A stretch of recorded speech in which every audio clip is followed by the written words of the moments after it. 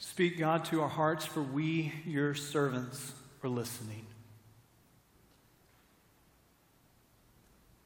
Speak, Lord, to our hearts, for we, your servants, are listening. Pray this in the name of your Son and our Savior, Jesus. Amen. So good to see each and every one of you. I'm going to invite you to take your copy of God's Word this morning as we celebrate the first Sunday of Advent. Turn with me to Matthew chapter 1 this morning. Matthew chapter 1. As we focus our attention upon a different character of the manger scene each Sunday of Advent.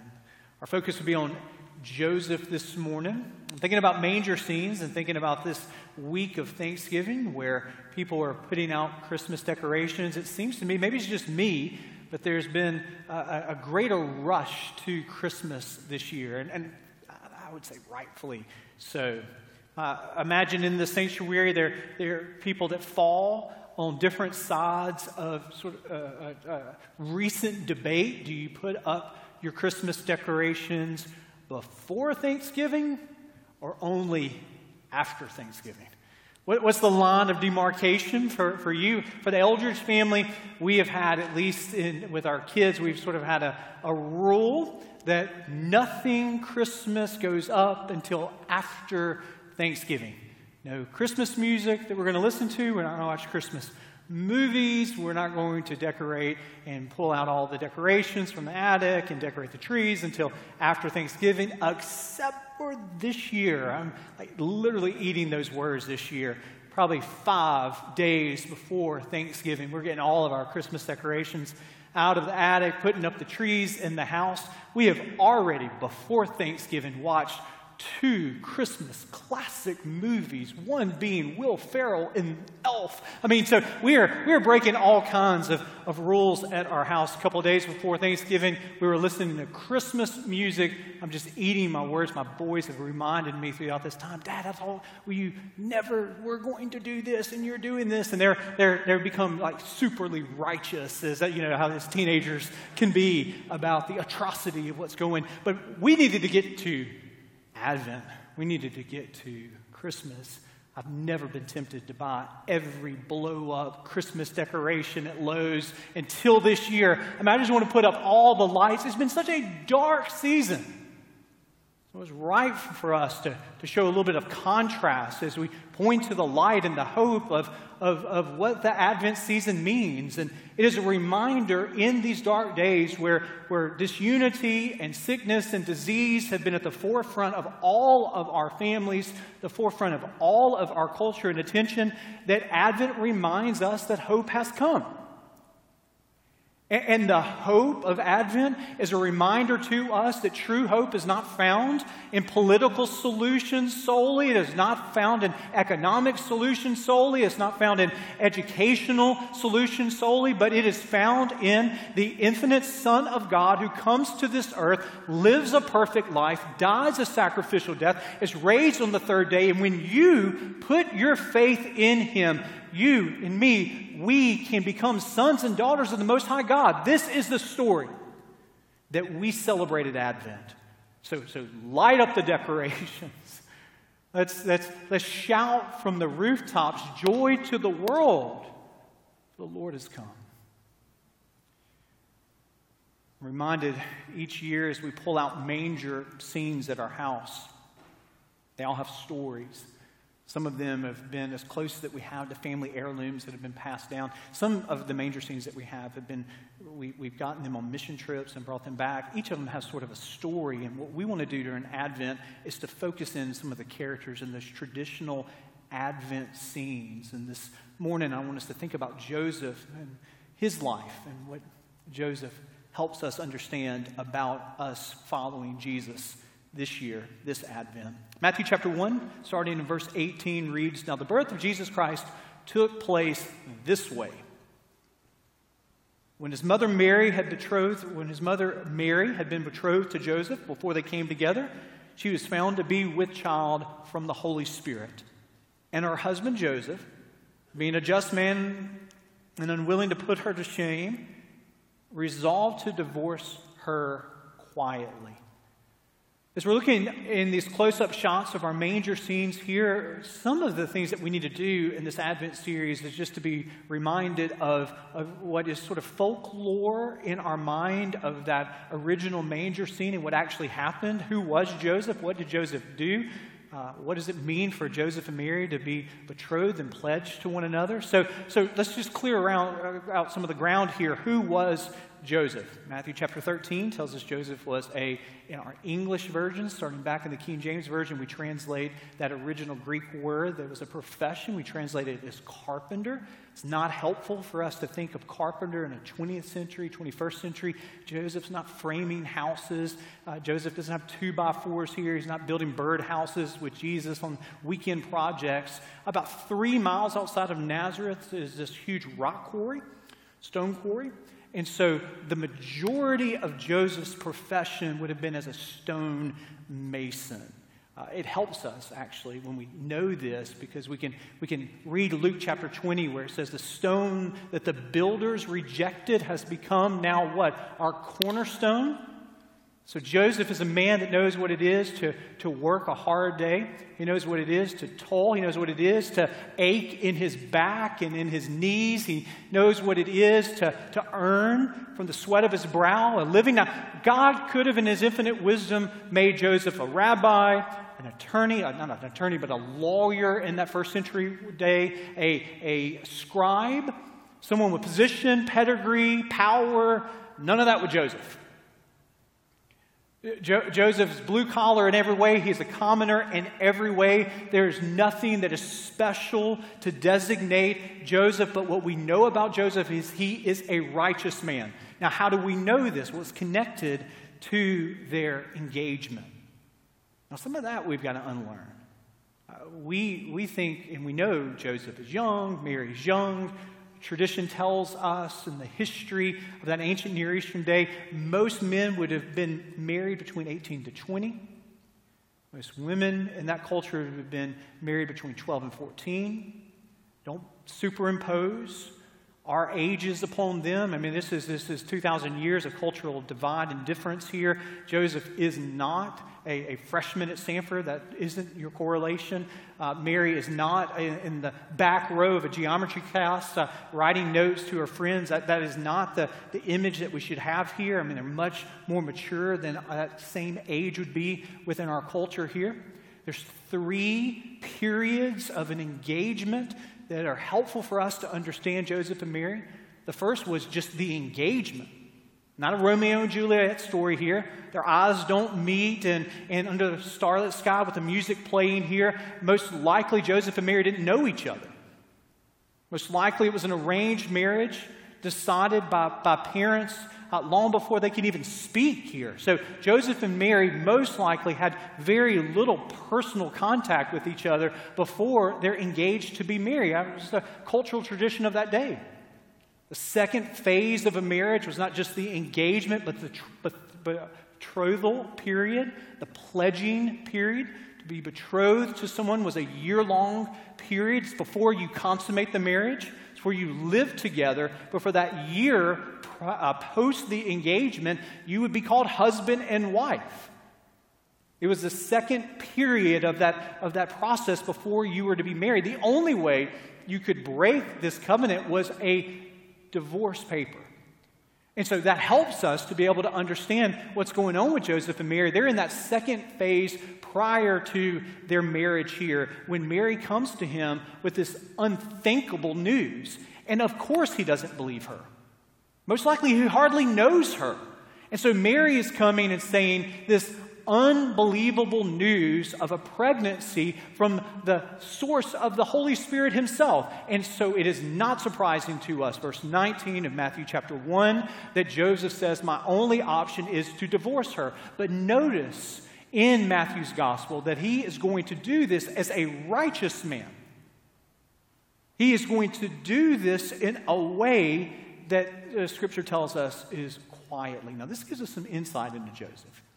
It gives us some insight into his righteous living here. And it is a way that intersects your life and my life, because Joseph reminds us of a principle that I want you to hold on to this morning, and that is that kindness matters when life doesn't go as planned. That your kindness and my kindness that we learn from Joseph, it matters. It especially matters in your life and my life when life doesn't go as we have it planned. Joseph is a righteous man because he decides he's going to divorce her quietly. Now, what's righteous about him divorcing her? Well, you need to understand he has no choice in this. Roman law would have said if him not divorcing her, he would not be able to work after this. He would have been an outcast, really excommunicated from that day under Roman law, under Jewish law, the Mosaic law. He has to divorce her because of her, in his mind, infidelity, which any person would have thought in that same context. The Mosaic law goes another step further and says, not only do you divorce her, but you can pick up a stone and you can cast it and you can be the pronouncement of her own death. Deuteronomy chapter 22. So the stakes are sky high here. This is Hester Prynne, Scarlet Letter, Nathaniel Hawthorne, small town scandal in every way here. The stakes are sky high. And Joseph, he chooses a middle way. He is going to divorce her, but he is going to do it in a way that honors her even when he's heartbroken. And even when he's angry, even when he's doubting, he has questions, he has hurt, he has confusion, he has embarrassment. But even in this moment, he says, I'm going to do what I think is best for Mary here. I'm going to divorce her, but I'm going to do it quietly, which in translation, he's saying, I'm not going to harm her. I'm not going to abuse her. I'm not going to shame her. I'm not going to ridicule her. I'm not going to, as many people would have wanted to do, is to get back at her or demean her. But no, he shows her respect, dignity. He honors her worth, and he's ultimately saying, I want to protect her in this place. Now, all of this, it's easy for us to forget this. All of this is before the angel of the Lord gives Joseph divine clarification. So the angel of the Lord is going to intervene and say, oh yeah, by the way, what Mary is telling you, it actually is true. Joseph decides all of this before he gets that divine clarification, before he gets the understanding from the angel of the Lord. And this for us as Christians that have the Spirit of God residing in us, it is a principle that intersects your life and my life because Joseph becomes an illustration. He becomes an illustration of the distinctiveness of a life that has the Spirit of God leading us and guiding us. Joseph displays gentleness instead of bitterness. He displays self-control instead of outrage. He displays goodness instead of spite. All of these things would have been natural reactions for Joseph, but Joseph chooses the path of kindness. And this is his righteousness. This is a display of his love for God, a platform on display for everyone to see that this is a man who is following God. And I want you to hear that when we choose the path of kindness, especially when life doesn't go as it is planned on our calendar, in our way, when we choose the path of kindness, it is countercultural in every way. It is in this stark relief oftentimes to the impulses we have, the natural reactions that we have. When we choose a path of kindness, even in difficult times, it shines a light upon the source of that kindness. And oftentimes, your displays of kindness, my displays of kindness, empowered by the Holy Spirit, become a platform for us to be able to tell the good news of the source of our kindness. Kindness is contagious, especially in a world that is so sparse with kindness. I read just recently of a 27-year-old. Her name's Ashley Johnson. She goes to Target. She buys a book that she had been eyeing. She gets it home. She begins to read it. Out falls a $5 bill. Turns the page. The next thing that happens is a note, a letter that was placed in the back of that book, along with that $5 bill that falls out on her lap. She opens it up, and it reads this way: to the person who buys this book, I'm having a tough day. I thought I could brighten someone else's day with this little surprise. So go buy a coffee, a donut, or a face mask. Practice some self-care today. Remember that you are loved, you are amazing, you are strong. Lisa. So Ashley posts this to her Twitter feed. It goes viral. Local news reporters interview her. And under her Twitter feed, under this note here, just a simple act, $5 bill, a person in the midst of not having a good day writes this note, puts it in there. It's just one response after the next response of the way that kindness is contagious. I mean, random people that go to the grocery store see this letter and say, I'm going to buy the person's groceries in front of me here. The story of families altering their family plans, and instead of going to do this and do that, they go and they volunteer in a rescue mission, and God begins to do some work in their children's lives as they see some of the needs that are around them. And big examples of this too. Mom and a dad who bury their 19-year-old daughter, and in the midst of seeing this little note, it seems so far removed from the grief and the tears that they're experiencing, but there was something about this little note that inspires them to begin this movement in the honor of their daughter and the kindness that she displayed throughout her life. And in the midst of the tragedy, that little note, it just multiplies exponentially. And that is true. Kindness is contagious. It is contagious in your church. It is contagious in your home. It is contagious in your workplace. But also, bitterness is contagious. Harshness is contagious.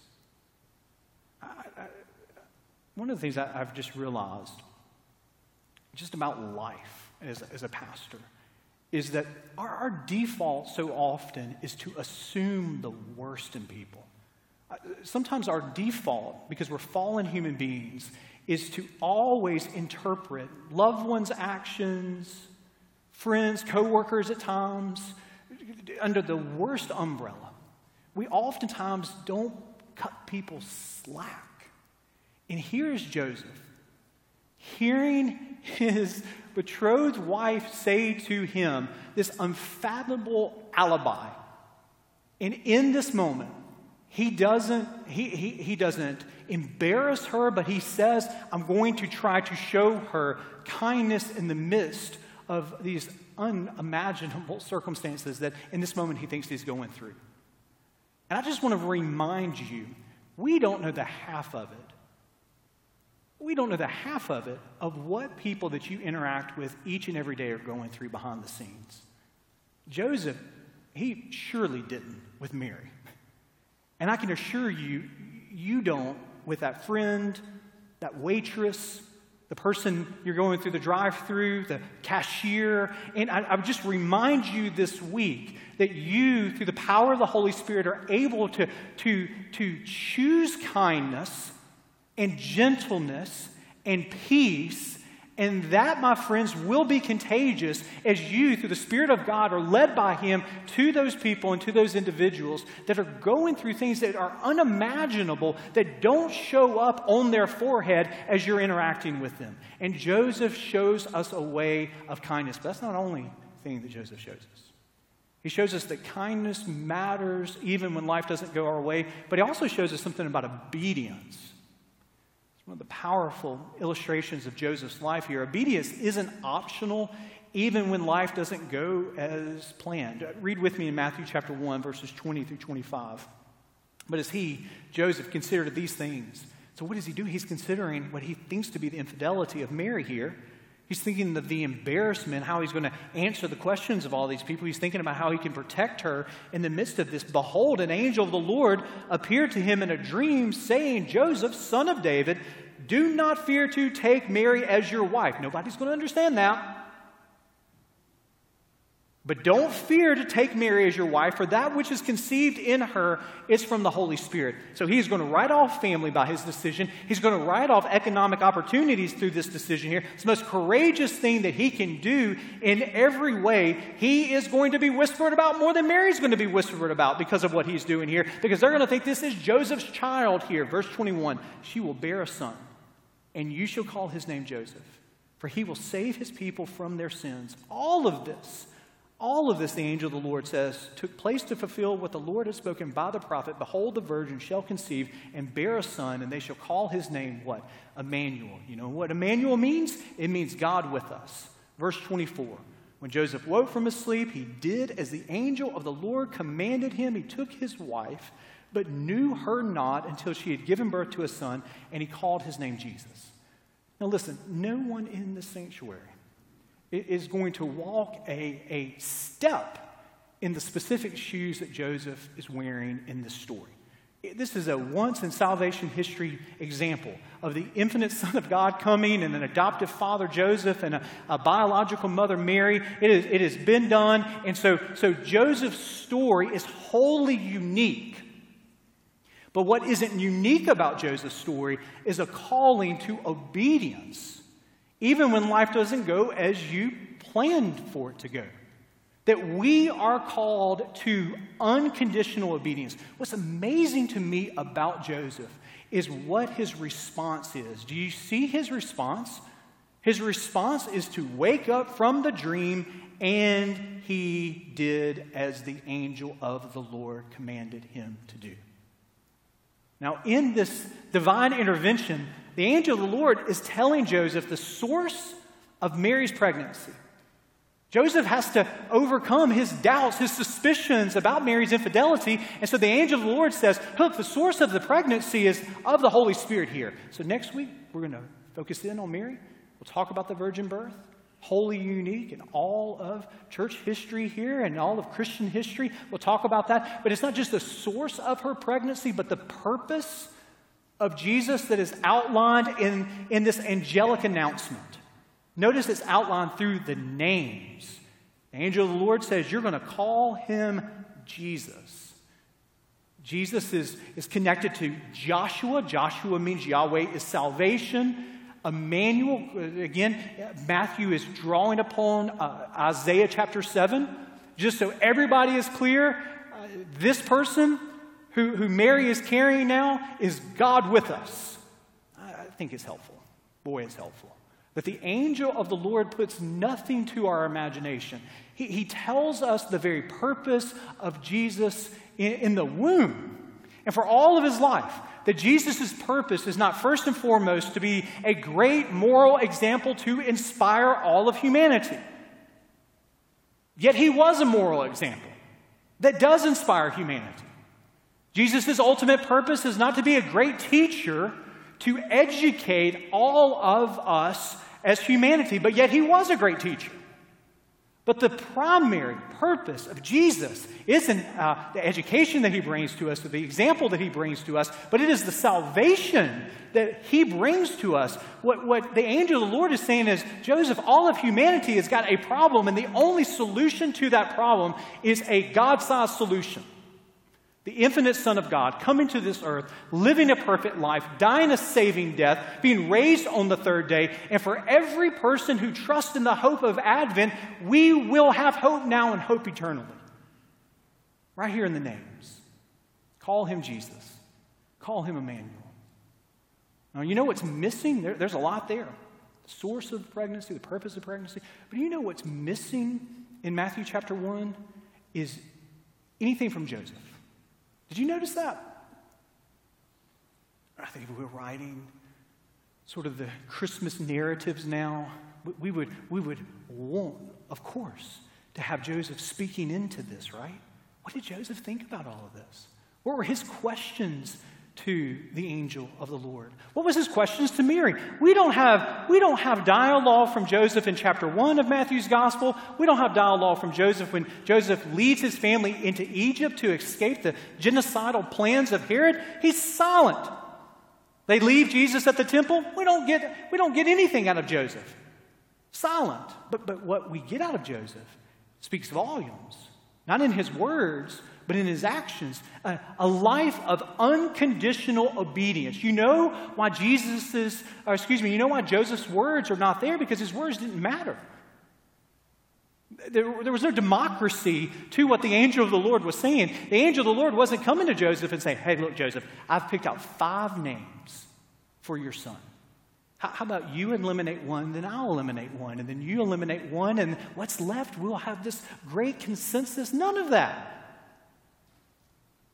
No psychoanalysis of Joseph's apprehensions about this. None of it mattered. What mattered in this story is Joseph's unconditional obedience to the sovereign plan of God that is being laid before him.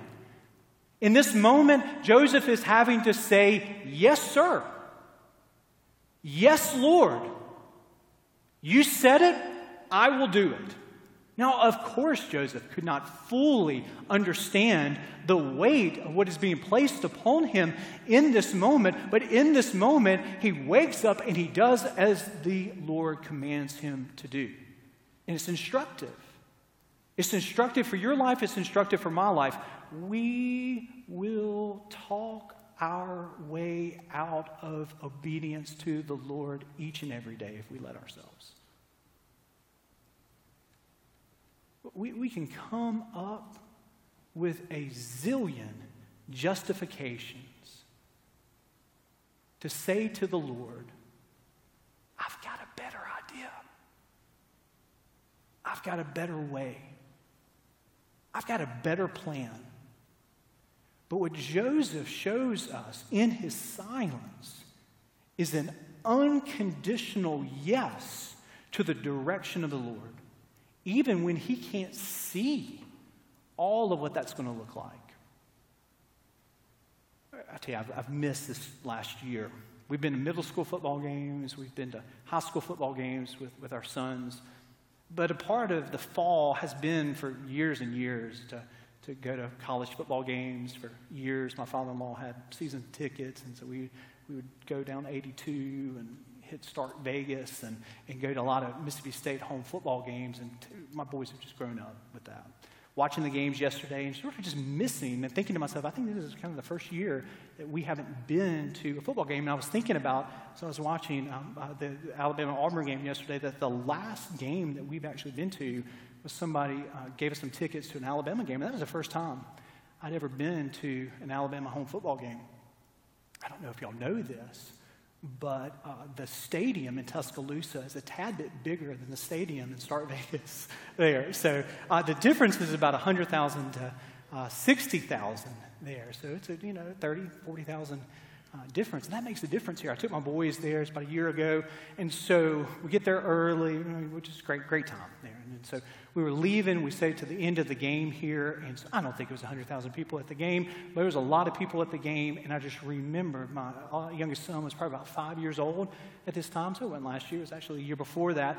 And my two oldest, I was like, hey, guys, stay with me shoulder to shoulder here. There's a lot of people that we've got to get through the corridors of the stadium. And we've got to get to the parking lot. And we've got to get from the parking lot. And it'd be easy for you to get away from me. And to my youngest son, I just looked him in the eyes and I said, you need to hold my hand. Do you understand me? You need to hold my hand. And so I put my hand behind me, and there my youngest son Jonathan is holding onto my hand. Now look, I can see a whole lot more than Jonathan can see. I can't see everything, but I can see a whole lot more than he can see. He's a little 5, 6-year-old, that all he sees is the back of his dad here, and people pressing on him from every angle and every side. It's just this mass of humanity. But I'm telling him, don't let go of my hand. Now, a 6-year-old wants to let go of your hand. You know this, right? A 6-year-old wants to explore. A 6-year-old wants to say, Daddy, let me do it. But I had to say to him, my hand's here. Hold on to it. In life, we will be in these places where it feels as if the crowd of the world is pressing in on us. And there are all kinds of distractions to let go of the hand of our Heavenly Father who is leading us through the crowd of life. And sometimes those distractions are good things. Sometimes they're sinful things, they're evil things. But either way, the crowd is pressing in on us. And the question to you and the question to me is will we hold on to the hand of the Lord, unconditionally following Him, obeying Him, even when we can't see where He's leading us, even when it feels as if we're going in the wrong direction and I didn't see my life going in this direction whatsoever? Will we hold on to His hand? Every time my youngest son would let go, I would always turn back and I would reach back to him. would always reach back to him as quickly as he let go of my hand. They're pleading with him, hold on to my hand. And note that some of you here have let go of the hand of a Father who loves you and desires to lead you. But know today that his hand has not moved. He's pleading even now. Hold on. Hold on. I will lead you, I will guide you, and you will learn to love and to walk in my ways. When we follow our Heavenly Father, we will follow him on paths that are familiar, paths of kindness and paths of obedience. Whose hand are you holding this morning? Let us pray.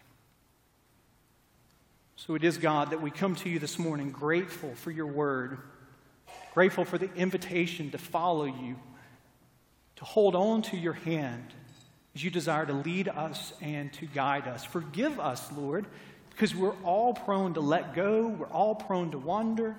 We thank you that your hand is even now extended to us, to lead us through the crowded rooms of life where we can't see what is before us. You are calling us to hold on. Hold to you unconditionally, obeying you, being led by you. That's our heart. That's our heart for those that are holding on tightly. That's our heart this morning for those who have wandered from you. Thank you for your grace. And your hand is extended to all of us. We pray this in the name of Jesus.